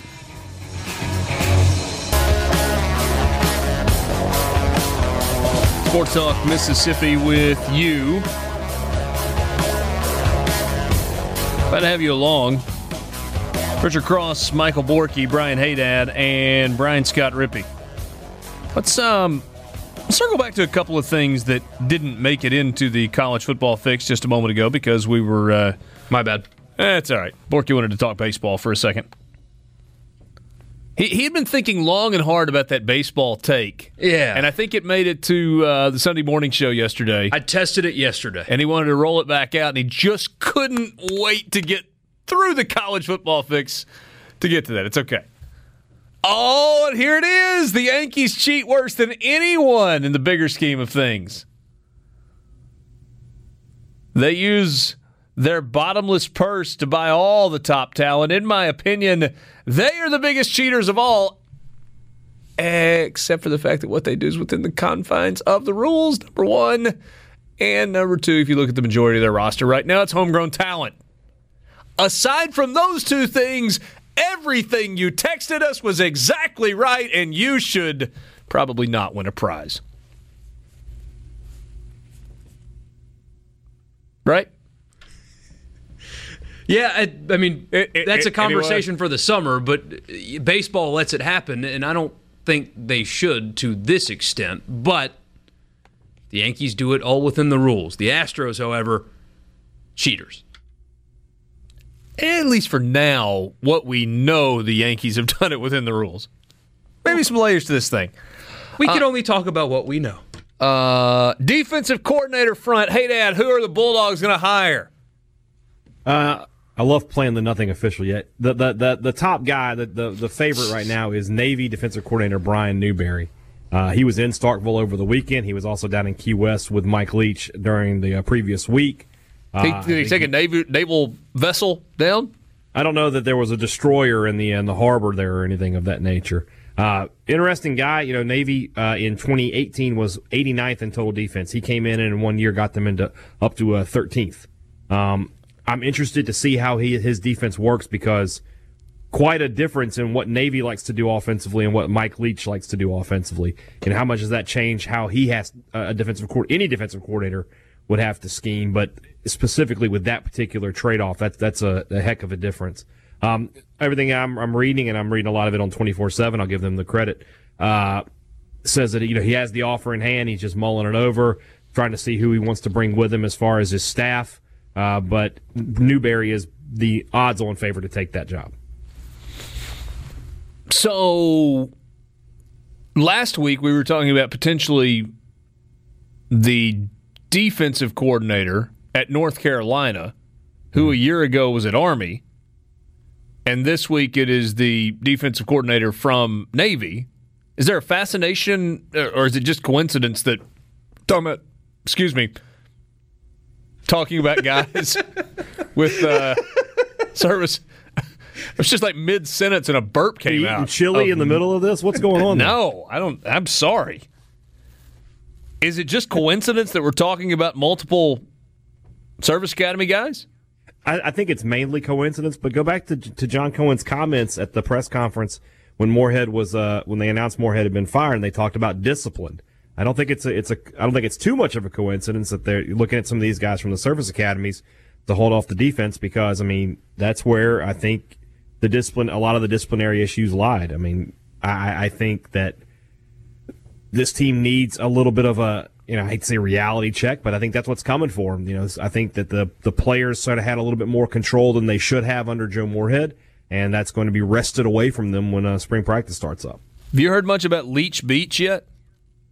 I've heard a little bit about Leach Beach and what it is and how he uses it as a disciplinary tool. Everybody's got a sand pit, though, don't they? I think most everybody does. I remember Mississippi State having one when Jackie Sherrill was the coach. Yeah, like going way back to the days when Mike Grant was the defensive or was the strength and conditioning coach. Yeah, exactly. The old Iron Dogs. But apparently it's about to make a return here at Mississippi State. So is there one out there now, or is there going to have to be a little construction work? I think they're going to have to dig one. So what is this? Leach Beach. Never heard of Beach is his sand pit, and the one thing I read was that if teammates like to fight in practice, he'll put them in the sand pit with a pop-up tackling dummy, and you have to fight 30-minute rounds with that dummy, or 31-minute rounds with that dummy. So you just punch the dummy for a half hour? And it just keeps coming back up, and he said no. He said no one's made it past 12 rounds where they just say, I can't. Oh, man. Have you ever tried to box? Yeah. No. It's exhausting. Exhausting. Oh, yeah. That's why people do it as cardio. Yeah. Yeah. You ever try that, Rippy? Your workout regimen? Get into the boxing ring a little bit? Never once. I think I had some toy boxing gloves as a kid. Yeah. Did you beat your brothers up? More or less. More or less. We talked about a couple of commitments from over the weekend with Ole Miss. What about in terms of just visitors and who was in and out? Is there anything of note, or is that one of those you probably just need to go log into a recruiting site? It's about all I got from the weekend. Okay. So a couple of signees. Borky, you read some more? Yeah, they had this 5-star running back in town, Zach Evans, and he's fascinating because signed with Georgia, was let out of his letter of intent, but Georgia's still recruiting him, and a couple of schools have more or less decided to go other directions. There are some red flags, but he is absolutely a 5-star talent, and I mean, Ole Miss has a good chance at signing him, but I think they have to also decide whether or not they want to, if they want to take on the issues or not. Sounds like that there are some issues related to discipline at the high school level, maybe a run-in with the high school principal and a run-in with his head coach and a cell phone on the sideline. I don't know all the details of that. And then there's also an academic piece as well where all of the work academically is not yet done to qualify. Right. Texas A&M sounds like it's still recruiting him. Yeah, and it certainly they got to decide whether or not he's worth the headache. But man, if you watch, and it's high school film, but if you see it, if you can get a guy like him on your roster, I mean, it's got to be really bad for you to turn the opportunity to sign a talent like that away. And also, Jadeveon Clowney's cousin, whose name is Demon, a defensive end, was in town this weekend as well. It's probably Demond, but we'll go with Demon because it sounds cooler. Just kind of like, you know what, until somebody corrects us or tells us otherwise, we'll just go with Demon because, why not? So, yeah. Jadeveon Clowney, who played at South Carolina. Demon Clowney potentially going to Ole Miss. Lots of folks would probably like to have his services. Speaking of South Carolina, that's who the Mississippi State Lady Bulldogs will play tonight, a top 10 matchup. Hey, Dad, and what has become a bit of a rivalry between these two programs. Not a lot of love lost, is there?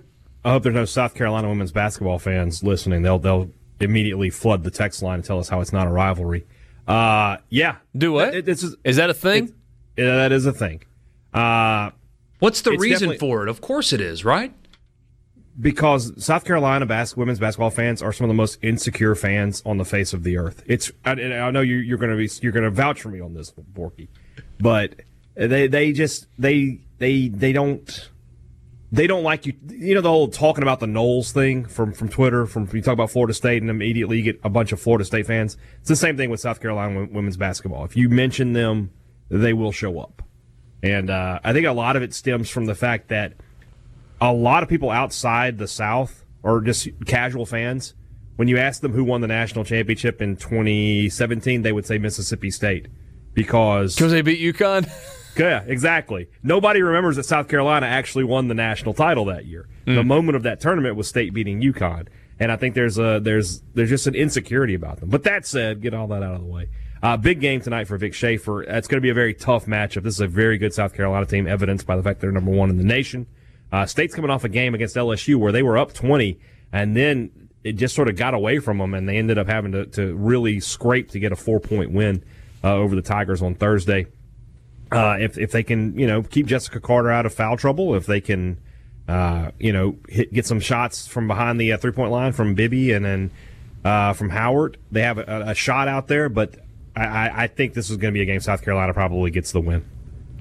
South Carolina 17-1. They are undefeated in league play at 5-0 and currently ranked number 1 in the country. Mississippi State checking in at number 9. They are 16-2 on the year. 4-0 in the Southeastern Conference. Game is in Columbia, South Carolina. Tips off in 30 minutes. It is on ESPN 2, formerly The Deuce. They got away from that branding. Remember that way back? Way back when, The Deuce? Yeah.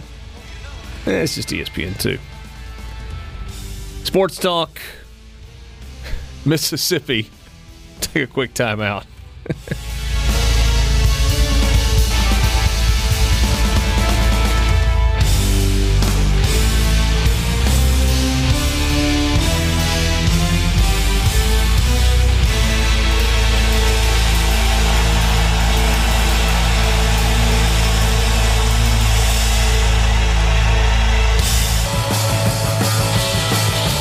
text line, 601-879-4395. Experience healthcare on call with the C Spire Health app. Skip the waiting room and get treated by a UMMC clinician right from your phone from anywhere in Mississippi. Plus, for a limited time, visits just $29 for C Spire customers. With C Spire Health, it's easy to get quality care for colds, the flu, earaches, nausea, sore throats, and other minor non-emergency medical conditions. Learn more at cspirehealth.com and get well sooner. C Spire, customer inspired. Jeff says, I'll be pulling for Mississippi State women's basketball tonight.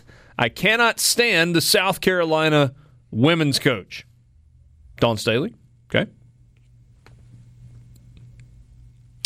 Would Hugh Freeze have signed a Demon if he was still at Ole Miss? That's from Daniel in Tupelo. We got a rim shot. Where's Paul Gallo's little sound effects thing? Sure, they've got a rim shot. There you go. Ho, hey-o. So did you see the latest breaking news? Arkansas has their quarterback for 2020, Felipe Franks. You would think as a graduate transfer you wouldn't go to a complete rebuilding project, but he will start there.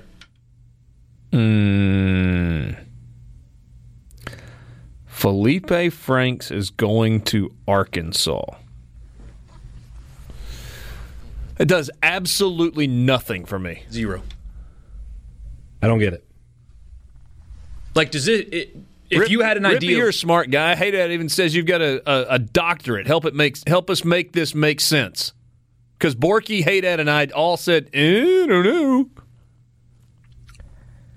Well, I guess he does have 2 years left.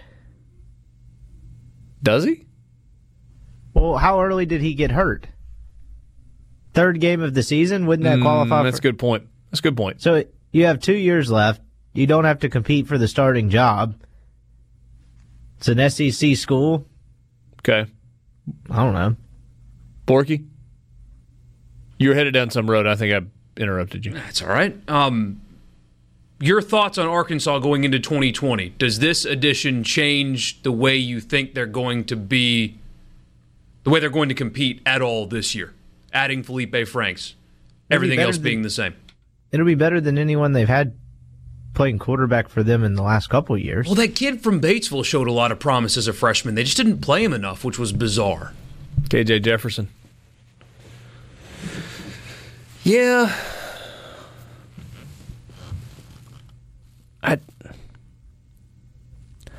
I thought Felipe Franks showed pretty good progress under Dan Mullen. Isn't that the caveat, though? A lot of guys look good under Dan Mullen. Well, yeah, but I mean, otherwise. Does he take that progress with him? I mean, did he become a better quarterback as a sophomore and as a junior than he was as a freshman because of working with Dan Mullen? And do you immediately regress to what you were, or do you carry those skills with you? I mean, if you're Arkansas, you would hope you carry those skills with you. I want to know what Arkansas's offense is going to look like, though. I mean, Kendall Briles is calling the plays. Are we about to go 2015 Baylor in terms of what Arkansas's offense looks like? You guys remember what that looked like, don't you? I mean, it was pitch it all over the ball yard. Now, they ran the ball, too, fairly effectively, but it was fast, and it was throw it. It was very much cliche time basketball on grass. Is that what they're going to try and do at Arkansas? Can they? Yeah, the best player on offense is a running back. Yeah. Well, again, I mean, running was part of that offense. You go back and look at the rushing numbers for Baylor in its heyday. I mean, obviously Baylor kind of returning to significance, but I'm talking about under Art Briles. I mean, just set all the other stuff aside for a second. I mean, don't do but Art Briles. Just purely the offense. They put up good rushing numbers, but they would throw it to looking for one-on-one matchups all over the place. Throw it up, let them guys go get it. They got anybody that can catch it? I mean, in some ways, hey, Dad, isn't it a comparable question with regard to Mike Leach's offense at Mississippi State? Absolutely. Although Leach's offense is even more geared toward the pass.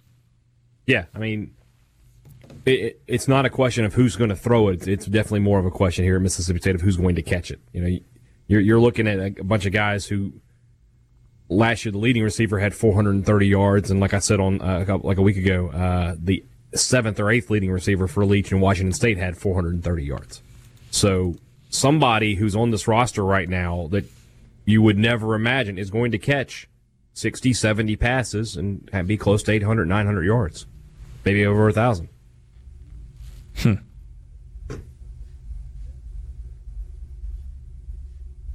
Does Felipe Franks make Arkansas better? Can't make them worse, right?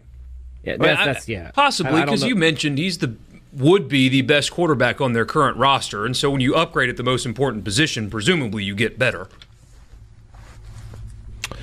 Sorry, I was looking for Felipe Franks' stats. He was very ho-hum as a freshman, big kid, 6'6", 227. Threw for 5 touchdowns, picked off 3 times early this year. 2017, his freshman season, threw for 1,438 yards. Last year, completed 58% for nearly 2,500 yards with 24 TDs and 6 picks. It was early this year, but through 3 games, he was completing 76% of his passes. So, against Miami, 2 touchdowns, 2 picks. Against UT Martin, 2 touchdowns. Against Kentucky, 1 touchdown, 1 pick, and got hurt in that game. And then Kyle Trask came on, and Kyle Trask is going to be the starter next year at Florida, right? Yeah. I mean, unless Emory Jones does something miraculous in the offseason, but I mean, I think Dan Mullen really liked what he got from Kyle Trask. And that seemed to be a relationship that had a really nice mesh point between those two. And then Kyle Trask's, the reason he hadn't started a game since he was a sophomore in high school is going to cross-state rival Miami, D'Eriq King. That is true. From the very beginning, I mean, we were not – this was not an island of one. But you remember the fishiness of Houston played 4 games, and now D'Eriq King's going to redshirt. And all the stuff that Houston told us about, but it's just about development for the future. Like, okay. We'll wait and see on that. What a weird situation in hindsight, because we all knew what was happening anyway. But, I mean, Dana Holgorsen telling his team, I'm giving up on this season, I mean, that's a terrible look just to have the guy leave on top of that. Yeah. Yeah. I mean, you can't make a guy play if he wasn't going to play. But if that was always the case, why don't you, just say as much. He's left our program. No longer with the team. Do you think that Holgorsen was convinced that this wasn't going to happen? I mean, the kid's dad was saying it was going to happen from day one. Exactly. So whose idea do you think it was? Do you think D'Eriq King and his dad came to Dana Holgorsen and said, this is what we're going to do, and Holgorsen convinced them, let's say this is it? Well, he wasn't the only one to sit, though, right? Yeah. Maybe he thought he could win him back. Maybe he thought that, let him sit the year out, and we'll talk about it at the end of the season, and maybe we can get things going in the right direction again, but it just didn't work out that way. It's possible, but in all likelihood, it seems like, yes, the University of Houston basically put up a cover story for something that anybody with any common sense could tell was going to happen. Sure. Why would D'Eriq King go to Houston? Go to Miami? We can say, why would Felipe Franks go to Arkansas? And that's a relevant question. Well, because Miami didn't want him. Yeah. Because LSU didn't want him. But D'Eriq King is considered to be one of the best and most athletic quarterbacks in the country. Really good passer. Highly thought of. Could have gone to LSU. Probably could have gone to LSU. Or Oklahoma. Mike could have gone to Oklahoma. Probably could have gone to Mississippi State to play for Mike Leach. Could have potentially kick the tires at a place like Ole Miss. And I don't know that it fits there necessarily. But there were better options than But Miami. Why would Miami's not winning the ACC? They're not going to the playoff. They could be the next 2 and done as far as coaches go. Who?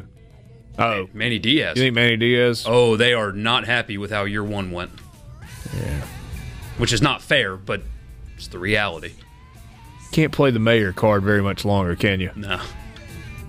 You know what card I'd like to play?